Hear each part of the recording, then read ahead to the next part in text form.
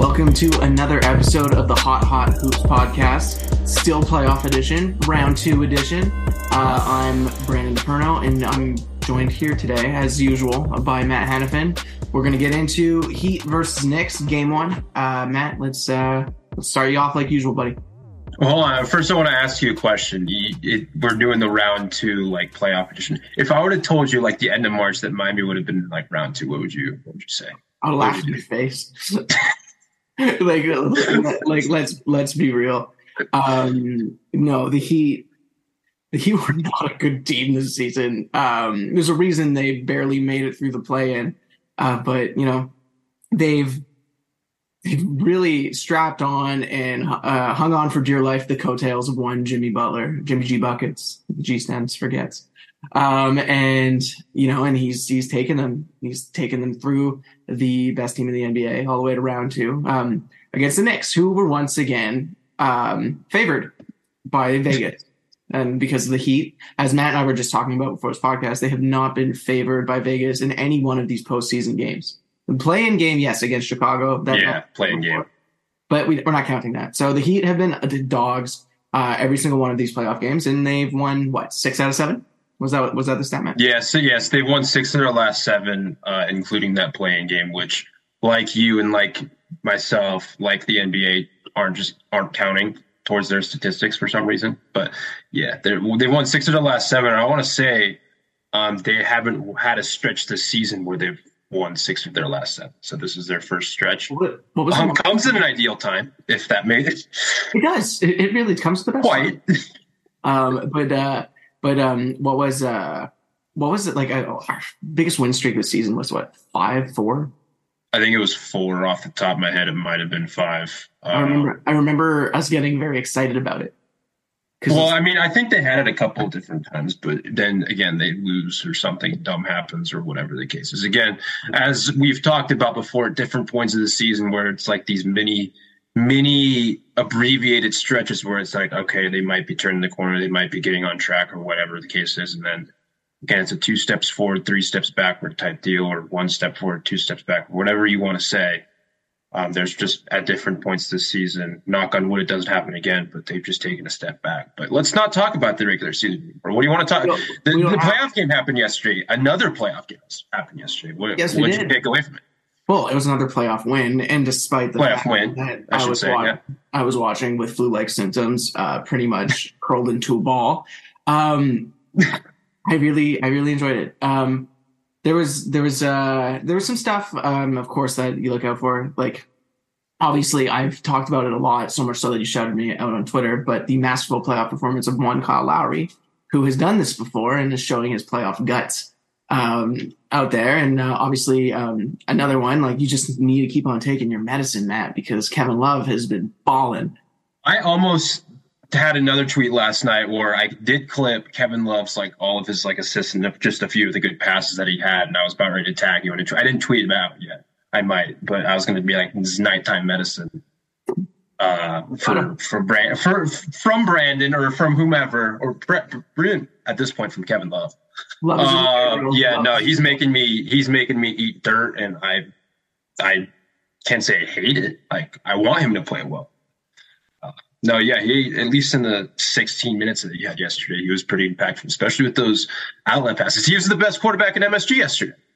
He was. He was the best quarterback in New York. He will always be the best quarterback in New York whenever he's there. It might disappoint all the Jets fans listening to this podcast, but if you're listening to a Heat podcast and you're a Jets fan, then you must be cheering for the Knicks. Probably, yeah. Those 3 outlet passes in 2.5 minutes, 3 minutes of game time, something like that.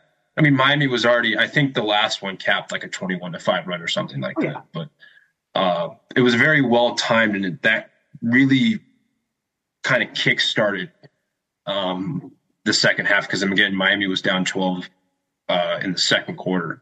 They were able to get to between 5 at halftime, which I don't know how New York was only up 5 with how bad Miami played in that first half. It looks like New York completely outplayed Miami. Let's not mince words when we say that. They completely outplayed Miami. They were getting into the paint. I think they had 40 of their 55 points were in the paint, something like that. Like they were really, really like getting into the lane and making things tough on Miami. And Miami was just missing like every shot. They were 3 of 16 from beyond the arc in that half. Or no, they were 7 of 23. New York was 3 of 16. But still 7 of 23 is, I don't know the math in my head, but that's below 30%. Both teams shot well in the paint, like especially near the rim. Right. It's just yeah, like New York made. They were getting to the rim way more though. Oh yeah. Well, yeah, it's it looked like at the rim there was Miami shot 21 times, New York shot 25 times. Like Miami shot 15 of 21 at the rim, and New York shot 18 of 25. So it was comparable, right. But like especially early on. Yeah, that's what I'm more so referencing early on. You're right. Yeah, it did even itself out a little bit, especially with those points in transition. Yeah. With those not Jimmy slam or Jimmy slammed a couple of them, but that last one, that was a laser. Oh yeah, that last Kevin Love, that was like that was like on a line. It was like, geez.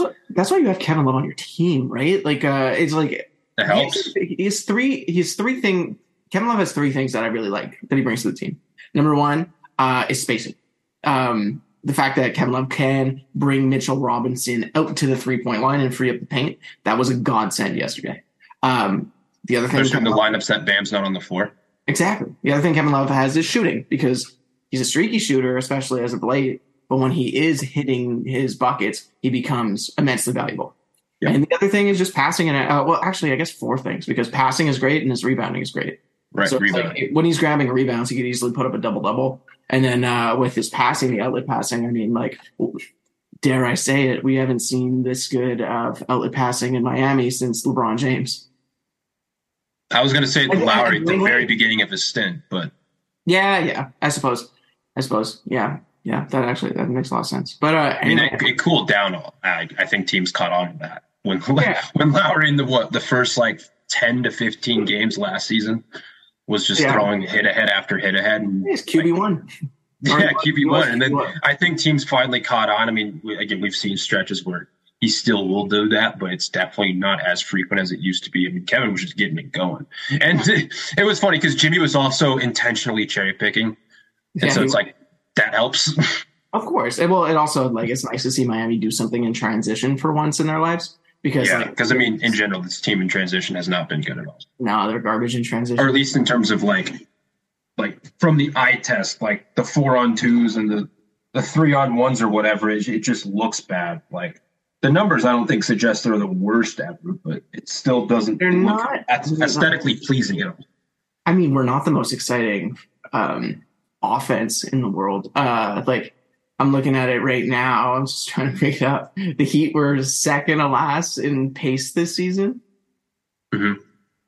We're slow. We like to take our time. We're very much the North Carolina offense of the 80s, But that's why, I don't know. For a long time, you could make a lot of money betting the under on Miami games. But at the same time, yeah, it's nice to see us doing things that we didn't do this season besides hitting shots. So, Caleb Martin in transition yesterday had a few moments. He was great. I think, we talk about all the good, especially we're going to be happy with the good, but I think it's time to talk about the elephant in the room right now. And hopefully it hasn't swollen to the size of one, because that's Jimmy's ankle. Yeah. I did. When you said elephant in the room, I'll be honest, I didn't know where you were going with that. Oh, yeah. Yeah, no, just based on, I put in the Slack chat yesterday, just from what I read on the tea leaves, just on the Twitter sphere. Go follow the Hot Hoops Twitter if you have. Yeah, Matt does a great job. He's tweeting every game. Sometimes Dan pops on there, but it's largely a Matt Hannafin production. Some good. Yeah, I tweet too much, so I apologize in advance. Enjoy the content. It's frequent and it's plentiful. So get on the Hot Hoops Twitter. Follow Matt's personal Twitter account. I'd say follow mine. I don't tweet a lot anymore, but if you want to see when I actually write an article, which I did recently, a nice little analysis piece, you can see it on my Twitter. And if you log on to hothoops.com, you can see the article where I analyzed Jimmy's spectacular second half of the season, because that dude always splits it into two. Yeah, but as I talked about it yesterday in our group Slack, in our work Slack, I was like, it feels like just from the tea leaves that I was reading, like just from like the post game comments. I mean, I know that can be a little bit hairy, especially when you're 48 hours out. And like, yeah, you don't want to like, if it's not serious, you don't want to purposely say it's serious or whatever the case is. But just from like the tea leaves I was gathering, not the best at reading tea leaves, but I was like, at least it feels like there's a greater than 50 to 60% chance, like maybe a 60 to 65 that he might play on Tuesday. Again, a lot can happen between now and then, but just from what I got from today, it feels like that's decreased to probably under 50%. And it especially helps that Miami's up 1-0 in the series. I don't know if that would have changed if they were down 1-0. Again, they were up 3 when Jimmy got hurt. They went on like a 9-1 run, or it was something like that. Vincent hit a 3 that was nearly a 4-point play. Caleb Martin had that block in transition. Can we talk about Gabe Vincent's shooting? Like, not particularly efficient, but he's hitting the biggest shots possible. Right. He has. And it was weird because it was like the beginning of the game. He hits that pull-up jumper on the first possession, and then he hits that catch and shoot 3 in transition from Jimmy after he got that steal. And it was just like, okay, like this is a good Gabe game. And all of a sudden you're looking at some of these possessions and it's just like, all right, this is somewhat too much of Gabe, because it feels like he's sometimes over-asserting himself. Not to say that's necessarily a bad thing with some of these shots that he was taking, but like, again, some of them, like, yes, I know he had like a step back on Obi Toppin with like 18 seconds left in the shot clock. And it's just like, all right, we don't need to be taking these shots in semi-transition or wherever we take. Like, we could at least flow into the offense, but you're right. His shot making has come in clutch at times. Yesterday he finished 6 of 16 from the floor, 5 of 12 from 3-point range. Like, that's important. That's effective. And as long as Jimmy and Kyle are the ones creating offense for him and not the contrary, Miami's in a much better position than if it's just Gabe trying to create his own looks. Because again, at times that can be somewhat like he's capable of it, but sometimes that can generate hairy shots, and it's just like, I don't think that so and so should be taking like those exact shots in that situation. But again, yesterday, I mean, after like the inefficient start, he reeled it in. He was nailing some catch and shoot threes. He had that 4-point play in the corner. He again nearly had another 4-point play above the break in the final few minutes when I can't remember who fouled him, but it looks like he got hit in the leg or whatever the case is. But yeah, he was nailing a bunch of clutch shots, and again, he was a big part of that late run, as well as Kyle Lowry, as well as Caleb Martin. Bam, I know, had a hook shot to make it like a 3-possession game. Over a smaller defender. I can't remember who it was. It might have been Hart, but I can't remember. But like, if you can get those contributions, especially when Jimmy's in the game, but noticeably hurt, you're in a better spot. Yeah, no, absolutely. It's actually something that I'm pretty interested in, because the Heat have a tendency to play well when their best player is out. Like, Jimmy missed a lot of games last season, and that's when like this team really found its identity and won a lot of games. So they're more than capable of doing it. It's just, does Julius Randle come back next game? How hard is it to win? And does Jimmy sit? The good news is, like, I don't know, this is probably the 8th time that I've seen Jimmy's ankle roll as a member of the Miami Heat. I thought, it's a shame that they zoom in on the shoes, because I like the leanings. I think they look really cool. But it's like, at the same time, it's like, I don't remember Jimmy like rolling his ankle so much in Jordans. I see. I don't pay attention to the shoe. I mean, I don't really pay attention to the shoes. If I'm being honest, I'm not a big shoe head. Yeah. So I'll leave that to you. Well, it's more or less, I just wonder. It's like, did D'Lo miss any? Like, I just look at the shoe brand, right? Like, Wade was wearing you can hear some dogs in the background. I apologize. D Wade was wearing his leanings pretty much the whole end of his career, right? So after post 2011, I want to say he was either when he left Jordan, or when did he may have left Jordan a little later, but I don't remember D Wade having a ton of ankle injuries. I don't know if D'Lo had a lot of ankle injuries, but I know that it's a tendency for Jimmy to roll his ankle at a certain point in the season. Like, he did it in the opener post bubble, and that bugged him. And then, like, I've seen, yeah. But the good news is he bounces back quick from it. And I don't know if it's just low cuts or not. I want to reiterate here. I like the look of the Leaning shoes. They're very pretty. I would buy a pair if I could find a way to get them. But at the same time, yeah, it's just a shame to see him go down at this stage. I saw a report today that it was the size of a baseball. That's not great. That's not great. It was also from a New York reporter, and there was a lot of stuff misspelled in the Bleacher Report article. So I don't want to knock on that. I just want to get people to proofread their stuff. But at the same time, so I'm not 100% sure. Like usually when it comes to Miami Heat stuff, like I'm just checking the beat reporters and seeing what they're saying, and like just mostly like even Ira didn't really know what was happening. And Spo came out and said like he's getting treatment around the clock. Plus, if you look at Jimmy, he does not in a walking boot or anything. He's walking around New York, just doing his thing. Yeah. He's a little gimpy and limpy, but it's like, how much ice do you need before the game? Like, if he misses tomorrow, he has nearly a week to get ready for the next game because there's a long layoff between game 2 and 3. 3 days rest.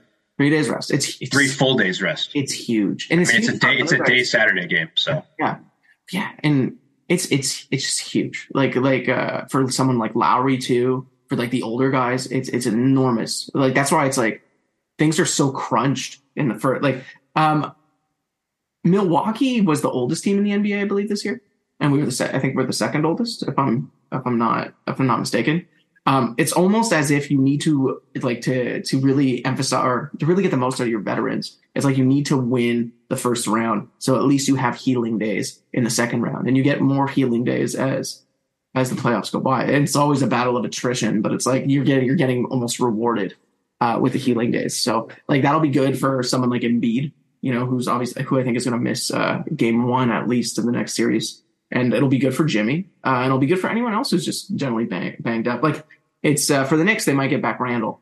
I think they will get back Randall, but it's like it gives him more time to heal too. And it's like I've never been one to cheer for injuries. I'd like to see both teams at full strength. I think because I don't think we're not seeing both teams at their best right now. Obviously, no Tyler Hero who cooked New York, or maybe not. I can't say cooked New York this season, but he played some of his best games against New York. But then you have someone like Quentin Grimes who did cook Miami every time they played, and he looks a little bit hobbled by the shoulder injury. So it's like, it's the playoffs, it's the biggest stage, literally at MSG, and I just want to see the guys play, play at their best, what they're capable of. So.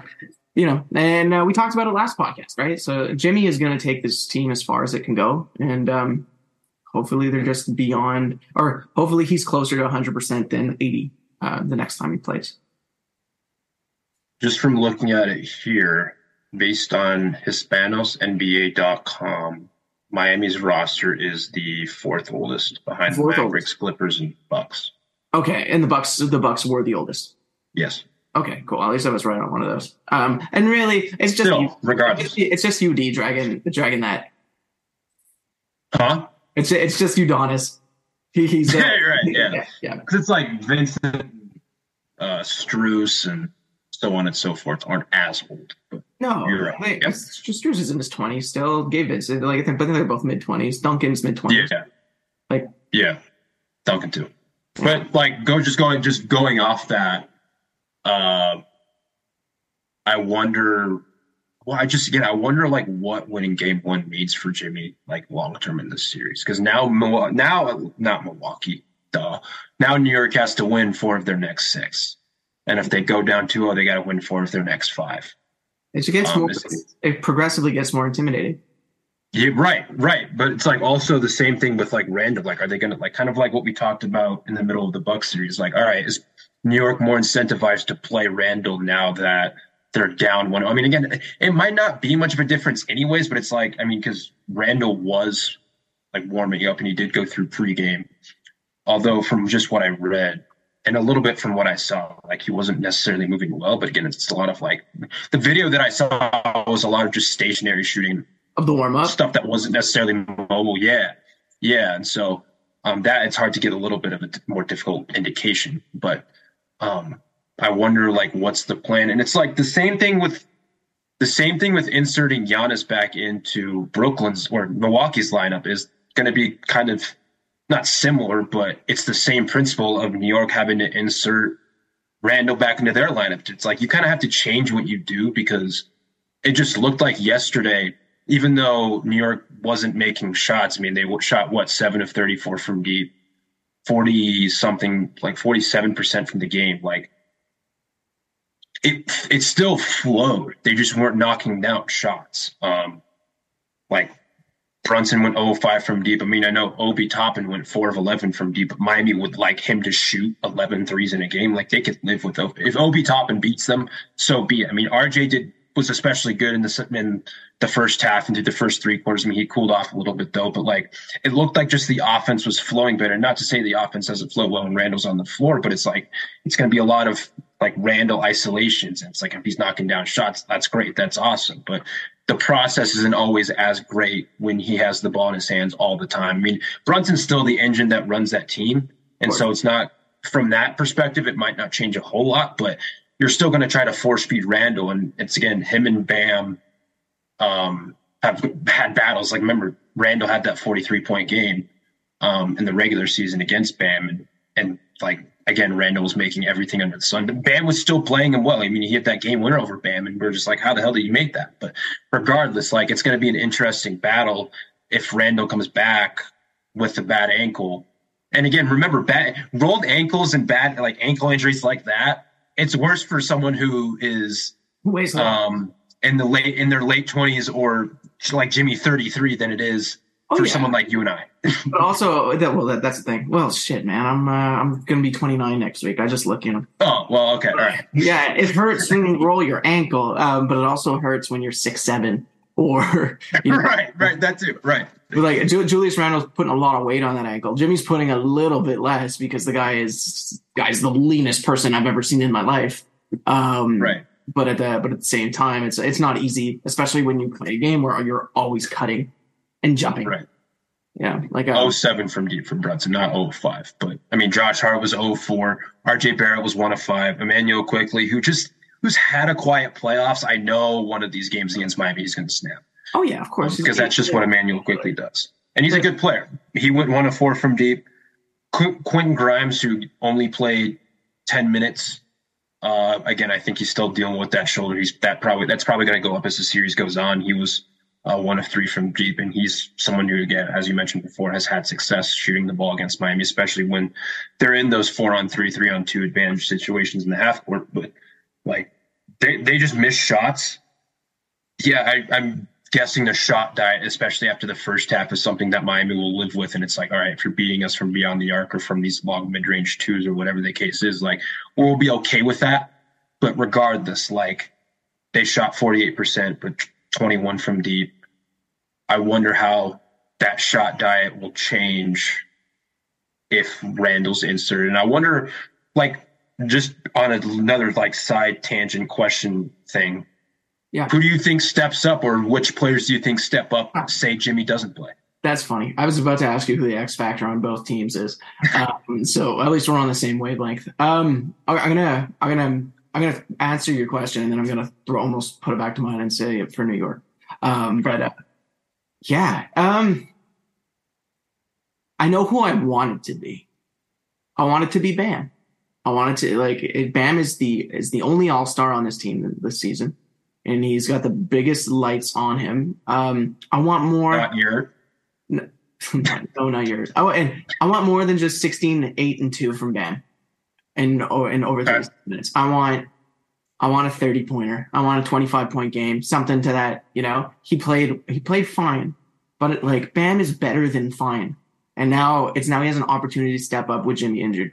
What I think is going to happen is I think Kyle Lowry is going to step up. I think he found his groove yesterday. He's found his groove a couple times in the playoffs. And I know he's playing a role at the moment, but it's like, you know, is it a two-headed monster with Gabe Vincent and Kyle Lowry? It was working yesterday. You know, it's like Gabe Vincent was doing all the athletic stuff and Kyle Lowry was doing all the smart stuff. I kind of like it. You know, they combined for 38 points yesterday. It's pretty good. I'll take that. I do think it's Lowry. I think he continues to show out. On the Knicks side, I like I've liked what I've seen since he got traded to the team, but Josh Hart is kind of the heart of this team at the moment. Like he does I know, lame, right? But I've made a love is in the air reference the last like three podcasts. So like those listening, don't judge me. I'll take my medicine in a little bit. Don't worry. No, for sure. But what he does is, exceptional defense. And the other thing, no, this is like people don't talk about this with Josh Hart, but he's an exceptional rebounder and he's really, really efficient. Yesterday I can't really talk about super efficient, but he still shot 40%, and during the season, like there were games where shot like a game against the Heat where he was like in the upper 60s from the field. And in maybe I think one of the games where he was in the 70% from the field. It's like this season, like I know this because he was on my fantasy roster for a little bit. I was always really, really impressed by his field goal percentage and his defense. He was tenacious on Jimmy yesterday. Like Jimmy was averaging 36 points going into yesterday, and he only had 25. 38. Oh, 38. My bad. So it's only have 25, still 25, 11, and 4. It's not so right. bad, shooting. But it's one of those. We'll kind of see what happens. Who do you think? Who do you think steps up? Well, just piggybacking off of what you said, it's going to be hard. The thing that's harder for Jimmy and Bam is one. Let me just start with Jimmy. Not to say they don't have better screen navigators than Milwaukee, but the Knicks do have multiple good screen navigators in Grimes and in Josh Hart, especially. Like what they were doing yesterday is they were when they weren't dropping, they were hedging a bunch of screens. And I mean, Jimmy, it was not like Jimmy was having a hard time turning the corner, but guys like Jalen Brunson when he was on, I mean, not Jalen Brunson specifically, but like guys like Josh Hart, guys like Grimes and Quickly and even Jalen Brunson, and even like Obi Top, like they're good at fighting over screens. At least they don't do it poorly. And so that makes it harder for Jimmy. And then plus also they sent two multiple times at Jimmy yesterday and kind of had to make either it was Vincent or Strus or whomever try to beat Miami in a half court set. Sometimes that was successful, sometimes that wasn't. But just don't be surprised if, again, Tibbs is going to throw two at the ball, unlike Bud did in the previous series. But the thing that also makes it harder for Jimmy or harder for Bam is the Knicks will play a drop, but it's a different drop than Milwaukee. They're not going to just sit Brook Lopez or even sometimes Bobby Portis in the paint. They're going to play a higher depth with their big guy, meaning Mitchell will start not at the level of the screen, but near the level of the screen. And that makes it harder for Bam because when it makes it harder for whoever's handling the ball, whether it's Vincent, Lowry, or even sometimes Jimmy, whatever the case is. But that means on the back line, they're also going to send a third and a fourth defender, and they pack the paint better than Milwaukee does. And so that's also something to take into consideration. Not that Milwaukee didn't pack the paint, because that's primarily what they do, especially with Brook just sitting in the middle. But it makes it harder for Bam to navigate through the lane. It makes it harder to get that pass off. We saw multiple times yesterday the best passes weren't thrown to Bam, like in the pocket or at least around that free throw line. Like the best pocket passes weren't thrown to him, and that's what was kind of they had a couple of turnovers off that. And if Miami can get better pocket passes, it makes Bam's job a little bit easier. Again, Mitchell has played Bam relatively well in the past, but when they're in that type of drop and when you have guys helping off whomever is on the perimeter, it makes it harder for Bam to navigate through that lane, which we saw towards the second half of the season. It was harder for Bam because teams started doing that more and more often. And it's just like, there's ways to counteract that with different, if you run more empty side pick and rolls, or you do more double drags where Bam's slipping and leaving early. Like it's easier if you're doing stuff like that, it makes it a little bit easier on Bam, and it makes it a little bit easier on the ball handler who is able to get downhill, especially if they're not hedging or whatever the case is. But it is a different challenge for Miami as opposed to Milwaukee. Wow, I can't speak today. But like Jimmy and Vincent and Strus, not because he's often involved in pick and roll, and even Lowry, in the Milwaukee series, they were able to get to their pull-up jumper. Well, this series, it's not going to be as easy for whomever's handling the ball in those pick and roll actions when getting downhill to just go up for a pull-up jumper, especially when, as I mentioned previously, Josh Hart, Quickly, etc., or Barrett, etc., are also fighting over screens and recovering. And so it complicates things a little bit for Miami when we're talking about, like, yeah, Bam. I mean, yeah, he had 16 and 8. I thought he had a fine game too. Where I was really impressed with Bam was how physical he was with Mitchell Robinson on the defensive glass. Mitchell Robinson had 5 offensive rebounds, but I mean, dude, a portion of those came in like the final couple of minutes. Like, I think before the 2-minute mark, I tweeted something yesterday that New York only had 8 offensive rebounds. They had an offensive rebound percentage below 28%, which would have been their lowest of the postseason up to that point. And like, they got like 5 or 6 offensive rebounds in the final couple of minutes, just because I don't think the effort was really there for Miami. I think they were just waiting for the game to be over. And so if I was impressed with his physicality on the glass, I'm sure that's going to take more of a taxing role on him now than it was maybe even in the Milwaukee series when he was having to box out Brook, who is still a good offensive rebounder, and even Giannis. But I think Mitchell Robinson and Isaiah Hartenstein on the offensive glass, as we saw in the Cleveland series, they're just different animals. And so I think it's going to be a little bit taxing. I wonder how they're going to manage that. I wonder how they're going to try to get Bam involved. And so that's kind of my long answer, not a rebuttal, but just piggybacking off what you said. Yeah, and there's something I want to point out too. It's like, I know the plot is that Bam has lost the plot a little bit in the playoffs, and he's come up big on in most games.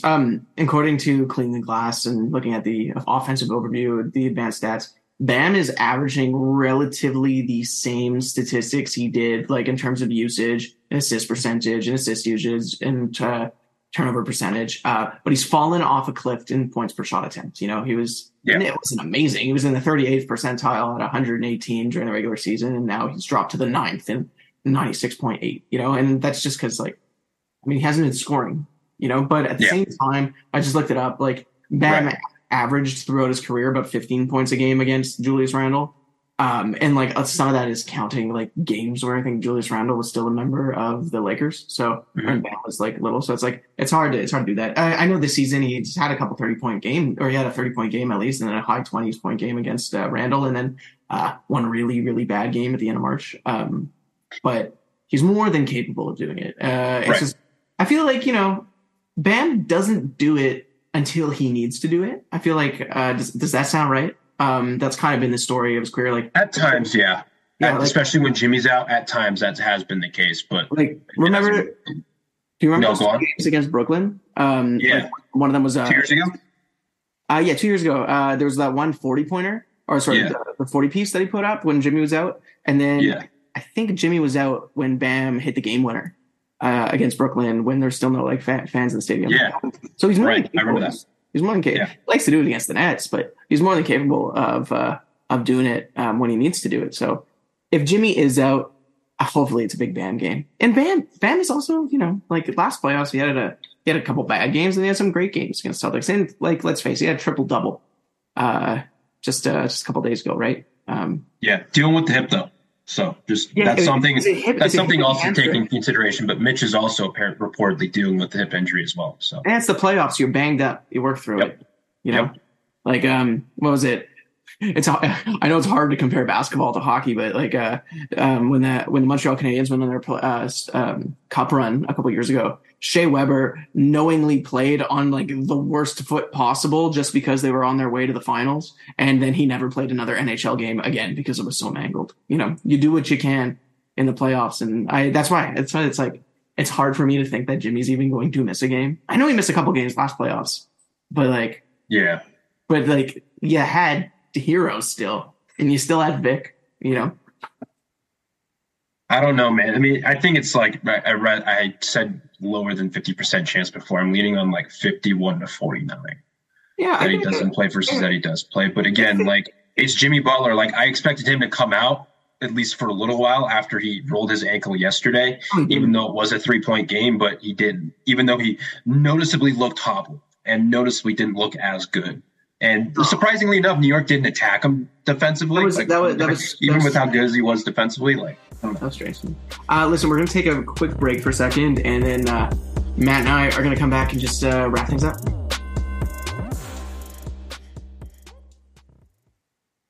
Welcome back, everybody. Throwing it back over to Matt here to answer the X Factor question. Yeah, because sometimes I don't know how to shut up. Feel free to just shut me up whenever you need me to. But I would say the X factor, if Jimmy is out, I mean, I would probably say Bam too, but straying away from the easy answer, I'll go with Gabe Vincent. Nice. All right, I'll preface this by saying that I think there's going to be, as I've kind of belabored these entire playoffs, you need multiple contributors, especially when Tyler's out, especially when Vic is out. Like, you need multiple guys to step up. It can't just be one big guy. But I'll lean Gabe Vincent. I feel like we've seen him step up at different points when Jimmy or someone important, like an important shot creator, has been out, as we've kind of seen over these last couple of games. As I mentioned before, he had 20 points on 6 of 16 shooting, 5 of 12 from deep. He had 5 assists. That's important. That's not to say that Kyle Lowry's 18, 5, and 6 with 4 blocks, even though those 4 blocks were just like strips before guys were even able to go up. But 4 blocks, like, that's also very important. And then also the last guy I want to mention, I want to give a shout out to, is my guy, Caleb Martin. I thought, again, you mentioned him in transition. Like, he's one of Miami's few players that actually like runs in transition, knows how to run in transition, most importantly. And yeah, I mean, I still can't get that chase down block out of my head. Like, that was so sick. I mean, all I think Kyle had to do was make RJ Euro. He made him Euro, and Caleb, being Caleb, comes in and like sends that what out of there. And I've seen Caleb do that a billion times. We as Heat fans have seen a little bit of it too, but that was just a really important play, because it's like, oh, I think at that point it was like a 6-point game or a 4-point game, and it's like that could have cut it to just a couple of possessions or whatever it was, and he projects it. I can't remember if it led to a score on the other end, but it's still an important play late in the game when Jimmy's hurt. But those are kind of the 3 guys off the top of my head. I mean, of course, you want to see Max Strus do more. If Bam, whomever is initiating handoffs, whether it's Kevin Love or whatnot, able to free up Max Strus a little bit and hopefully create shots for him offensively, that would be important. Duncan Robinson, he was 0-5, which regressed his 3-point shooting percentage. So I think like 56%, 58% on the postseason. Like, it was something. He's now 13 of 23. So do the math. No, 13 of 22. Excuse me. So I guess do that math, and that's what because he was 13 of 17 from deep heading into this game. I'd like to see him do more. I'm sure we're going to see more Haywood Highsmith and what he can do defensively. Even though they're going to play off him offensively, like we know that's going to crowd the lane. But from what he can add from a defensive standpoint, from what he can add, pretty much as a rebounding, another good rebound. He's streaky too. He'll have right. Oh yeah, he is streaky, but like, we're going to give him the Obi Toppin treatment. They're going to leave him open. They're going to make him knock down threes, kind of like what Milwaukee did. I can't remember if it was game 3 or 4. But regardless, they're still going to ask Haywood to beat them from beyond the arc. If he gets more run, he only had 4 or 5 minutes yesterday. He went 1 of 2 from the floor. Those were his only locked statistics. He had 2 points. But those are kind of like the 4 or 5 guys that I'm looking out for. I know, again, I didn't give like one concrete X factor. And then for the Knicks, I'm anticipating a more efficient 3-point shooting game from Jalen. But if, let's say, Randall doesn't play again, I'm still going to go with RJ. Yeah. I thought he was impactful. Like, when Gabe started out on him. They kept mentioning the shooting pocket cleanup, that he's moving it more to the left, and it's been getting a lot more shots for it. I mean, I saw that yesterday. That was just I think it was Doris Burke who had that insight. It was just really, it was just a really interesting thing to mention.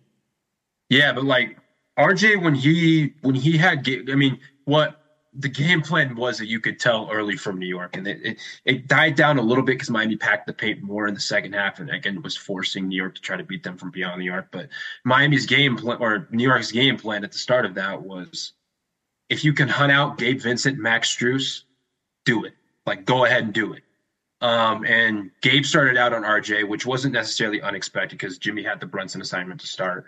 And it was a little bit of, I mean, yeah, we know Gabe is like kind of like a pesky, albeit smaller defender. And RJ, who's what, 6'6", 6'7", took advantage of that. And he was getting to the lane. He was getting to his spots.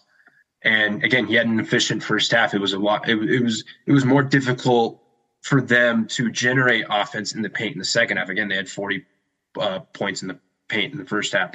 Number was 22 in the second half. And a portion of that was, again, at the end of the game when it was kind of out of hands for New York. But again, I think RJ, I mean, he finished 10 of 20 from the floor. He had 9 rebounds, 7 assists. I thought he played a great game despite cooling off in that second half. And he would be my X factor again. Like, I think he needs to step up, or not step up. I think he needs to play similarly to how he played yesterday, while also shooting better from deep if Randall's out for a second consecutive game. Again, I have no idea how much this being down 1-0 versus being up 1-0 changes things on the injury standpoint for Miami and New York. And it's just, I mean, we can speculate all day long whether they should play or shouldn't play or will play or will not play. But if the scenario arises that Randall doesn't play for a second straight game, I'm looking at RJ. I'm looking at even Mitchell Robinson a little bit. I'm looking at Emmanuel Quickly, who, again, has just had a quiet playoff run. Not that they've needed him to be too loud yet, but I know there's going to be a point in time in this series with how good he is in transition, with how efficient he is from beyond the arc, with how really pesky and good he is defensively as well. I'm looking for him to make an impact. Obviously, Josh Hart, who was getting pretty relatively easy buckets in transition against Gabe Vincent, against Max Strus. Like, all 4 of those guys are going to be important. I think really everyone who's on the floor for both teams are important to some extent in this series because, again, we're in the playoffs, man. Like, you have to step up. You do. And you have to do your job and you have to do your role. And guys are different and excel at different things, as we all know. But I got an early for Miami, at least if Jimmy is out, one, that is a huge loss. But it's not something impossible to overcome, at least for one game. No. And well, so here's something. Let's see how it goes. If he doesn't play, I don't know if he will. Again, I have just no idea if he will play or not. Nobody did. Well, honestly, like, if you look at his Snapchat, he's moving away. He's moving around okay. It's more or less like the team staff is going to look at it. He's going to get treatment. And they'll determine whether or not it's a big risk in him playing tomorrow. If they tell him it's a huge risk and you could, like, if you do anything else to it, you're going to be out the rest of the playoffs, Jimmy's not going to play. If it's more just pain management, then, like, they're going to freeze the hell out of that and Jimmy will be on the court. Like, that's usually how it goes. I'd like to. He's played on injuries before, like Game 6 of I don't think people remember this. Game 6 of Boston last year, he was playing on one knee, and he had still had 47, 8, and 9. Yeah, like, he'll do it. He was playing on quite literally a knee that he had to get drained every single time he wasn't. Every single day that he wasn't playing. That's probably why I missed the 3 too, because there's just not enough legs in there. He still had 35 that game, something like that. I don't remember his exact stat line, but again, he still played on injuries before. Yeah, he did miss those couple of games in the Atlanta series, but against Boston, yeah, he had those games 4 and 5 weren't good. You could definitely tell he was compromised, but even Game 6, he was also compromised, and he was playing on one knee, and he still had one of the better performances in Heat playoff history, at least in recent memory. And so it's like it's not like he hasn't played on injuries before. It's a rolled ankle. Who the hell knows what's going to happen? But you're right. Yeah. That's it. It's like, look, I've rolled my ankle before. In fact, I did it playing at Jordan Terminal across from Madison Square Garden in a really cool summer thing. But it was really hard to walk for a couple of days. Obviously, I wasn't getting round the clock treatment, and my treatment was limited to getting back into my apartment, putting a bunch of ice and water into a pot and, shoving my foot in there. But, I was able to walk around a few days later. So Hopefully, I know Jimmy's getting better care than I did. And I Did you think, still get buckets like Jimmy? sorry, Maybe not when he hope- not maybe not when he rolled his ankle, but did you still get buckets? Do you remember? before I went down, yes. Sorry about the dogs barking in the background. Oh, dude, it's okay. Yeah, yeah. Before I went down, I think I was playing pretty well, honestly. Like I had a couple highlight plays. I was on a fast break when I stepped on a foot and I just felt it go. Like Jimmy. Yeah, no, it was pretty much the same thing. Except Jimmy's a high caliber athlete and I was playing pickup. But yeah, no, like those ankle injuries suck. At least it's. I think what Heat Nation just, I think all of us could take a collective breath and just understand it could have been a lot worse.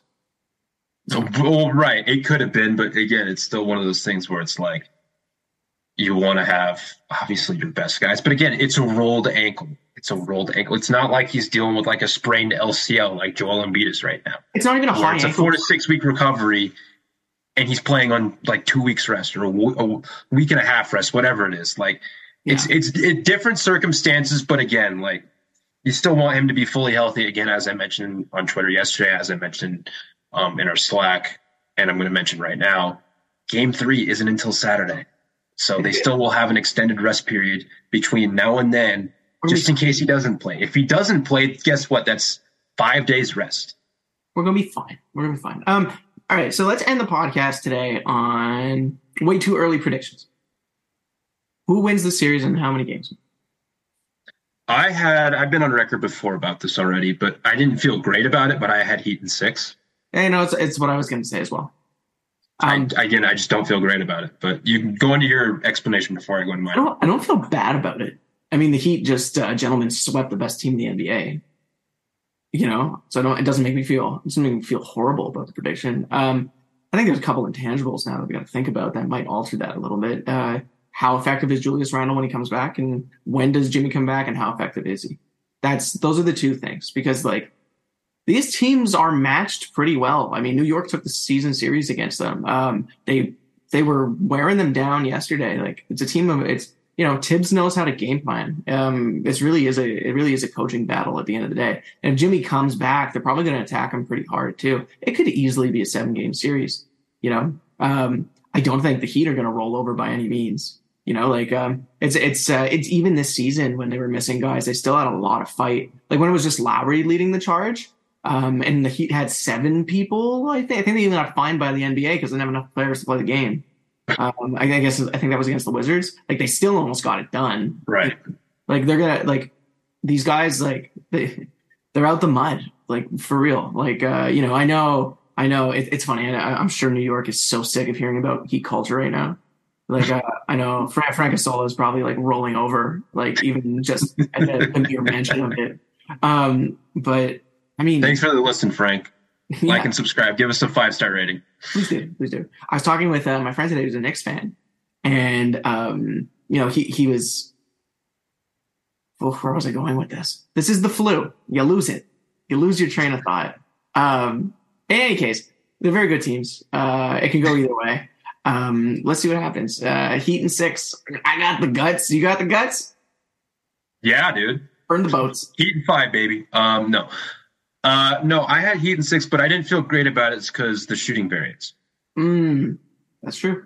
Or at least that was one of my bigger reasons. Like Miami shot, again, 45% from deep against Milwaukee. This team shot 34% from deep in the regular season. They were the 4th worst 3-point shooting team, the 6th worst offense.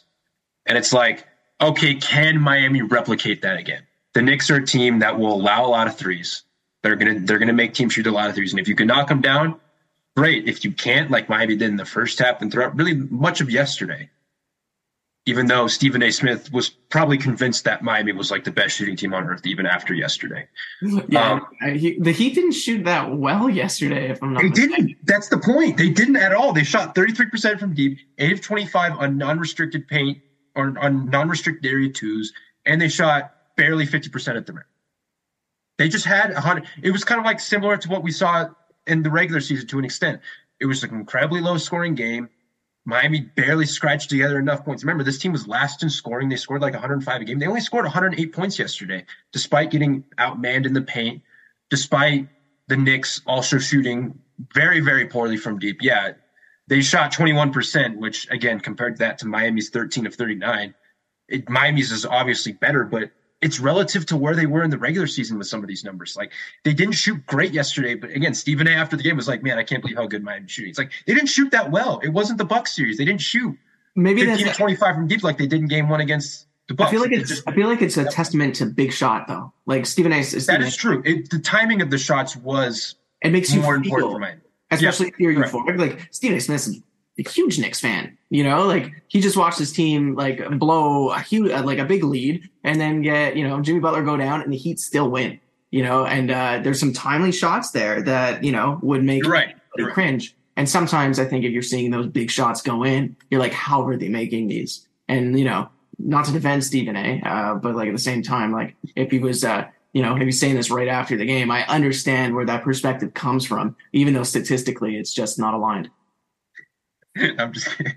No, but like you know what I mean, man. For those, I know what you mean. No, you're right. You're right. But like this team wasn't that good in the regular season shooting the ball, and so it's like that. Strus said they played like shit yesterday. Right, but it's just like again, if you can have games like this where you can muck it up, make it more physical for New York. New York misses shots. They have costly turnovers. Miami hits timely shots. Again, Miami's the more experienced playoff team because these guys have been there, done that. I mean, not all of them have made the finals like Jimmy and Bam and Love have, but they have the experience. I mean, Lowry too. Lowry and Love are, again, as we like to recall, they're NBA champions. They've been here. They know what it takes, even though they are much older than they were when they previously did it. It's still like they have that pedigree and they have that experience. I think New York doesn't necessarily have that. I mean, Jalen Brunson's been to the postseason. Matt, you have to highlight. Yeah, I think maybe you also have to highlight. Oh, did Josh Hart play in the playoffs at all? I'm trying to remember. Let me go. I don't believe so. I don't believe so. I don't think. I want to say no, but because he was in Portland. What? No, this is his first playoff appearance. You're right. It's also worth noting too that K Love and Kyle Lowry have played in some of the biggest playoff games, like recent history. Like Lowry taking down the Warriors. Love also taking down the Warriors. That's happened twice. So like you have to give credit. Oh, and like both of them were huge, like reasons why they were able to do that. So it's like they've seen some pretty the best of the best at this point. Right. So it's like Miami has that championship pedigree, but it's just like with the shooting variance, what we saw so much this season. It's just like I honestly don't know. And that's not the only thing. I mean, again, I picked against New York. I'll be honest here. I picked against New York and against Cleveland in the first round. I had Cleveland in 6 because I didn't know how healthy Julius Randle would be, but New York dominated that series on the offensive glass, man, like completely dominated. I remember looking at cleaning the glass, I think, after that series. The Knicks had, I think, an offensive rebound percentage. Like it was 39 or 40%. Yeah. Or at least near that. And it's like that was by far the best of any playoff team that had a first round series. And again, Miami did a much better job against New York yesterday. Miami was the 4th best defensive rebounding team in the season. In terms of defensive rebound percentage. And so it's like I had a feeling that was going to be mitigated a little bit.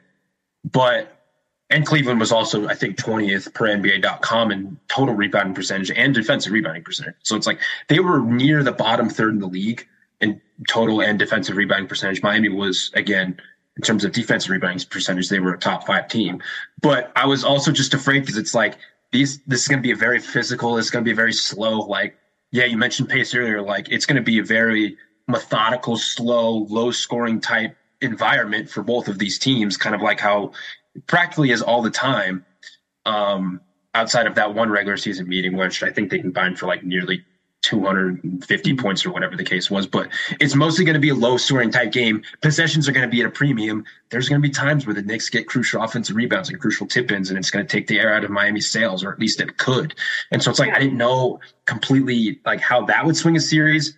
Jalen Brunson's played better against Miami this year. I mean, he's been a pain in the butt. He was a pain in the butt a little bit yesterday for Miami's defense when Jimmy wasn't on him. Like, he knows how to get to his spots. He knows how to make tough shots. And sometimes the playoffs, it's just making tough buckets. Kind of like what we saw from Jimmy. And Jalen's one of those players that can make an impact. Same to an extent, not as much, but to an extent, like RJ at times was getting to his spots yesterday, as I mentioned before. Hart was making buckets in transition to kind of swing runs a little bit. Quickly, again, is going to be one of those players at some point, you heard it here first, will go off in a series like this. The same thing with Quentin Grimes. He's going to knock down a couple of crucial, probably corner threes. I want to bring it back to what you were talking about, shooting variance. It's a thing. A lot of this also, like those just tuning into Miami now probably think they're like, despite the fact that they were the best 3-point shooting team percentage-wise last season, they have not been that team this season. And those just tuning in, seeing the Heat play this year, are probably being like, wow, like where was this team all season? They shoot the ball so well. Part of it kind of like makes me think of it almost feel like the Jay Crowder effect, like when Jay Crowder came to Miami and all of a sudden he shot 44% from three and was just lights out in the playoffs. It's more, but then he wasn't in the finals. So as long as the Heat are able to shoot the ball well, then they're going to go far because when they've had success the last 4 years, it's when they're shooting threes well. And they shot threes terribly during the season, and now they're shooting threes well. So with Jimmy out, it's going to depend. Threes are going to make or break a series. The minute Miami reverts back to the shooting team they were during the regular season, then they're going to lose games. But that's really it. And maybe they won't. Maybe everyone was depressed by the fact that the Heat suddenly couldn't hit shots. So maybe now this is them hitting shots. But I mean, statistic wise, things always regress back to the mean, right? So we'll see what happens. I mean, they were first half yesterday. Sorry to interrupt, but first half yesterday, it was like again, Gabe hit those couple early threes, but outside of that, it was like, oh shit, they were 7 of 23 from deep. Albeit the Knicks were also 3 of 16, and so it's like the Knicks. I have a feeling, dude, they're gonna. I mean, obviously the math would say so. They're not gonna shoot 21% from three in a game again. Yeah. At least they're most likely not going to. They're going to shoot the ball better. And so it's just a matter of, can Miami mitigate that outside of that? And it's like, maybe there is a game where Miami goes off for 15 plus threes, kind of like they did at times against Milwaukee. Like maybe that happens. I have no idea, but it's just the shooting variance to me when predicting this series again.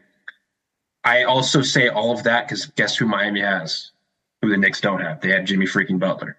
And it's like, it's so hard to bet against Jimmy freaking Butler in a playoff series where he's the best player in the series. No disrespect to Julius Randle, no disrespect to Jalen Brunson, who are both very good players and had very good seasons, but Jimmy freaking Butler is the best player on the floor in a playoff series. Typically, when you have the best player on the floor in a playoff series, you're more likely than not going to win the game or win the series. That's just historically typically how it goes. And that's not always the case. There's exceptions to the mean.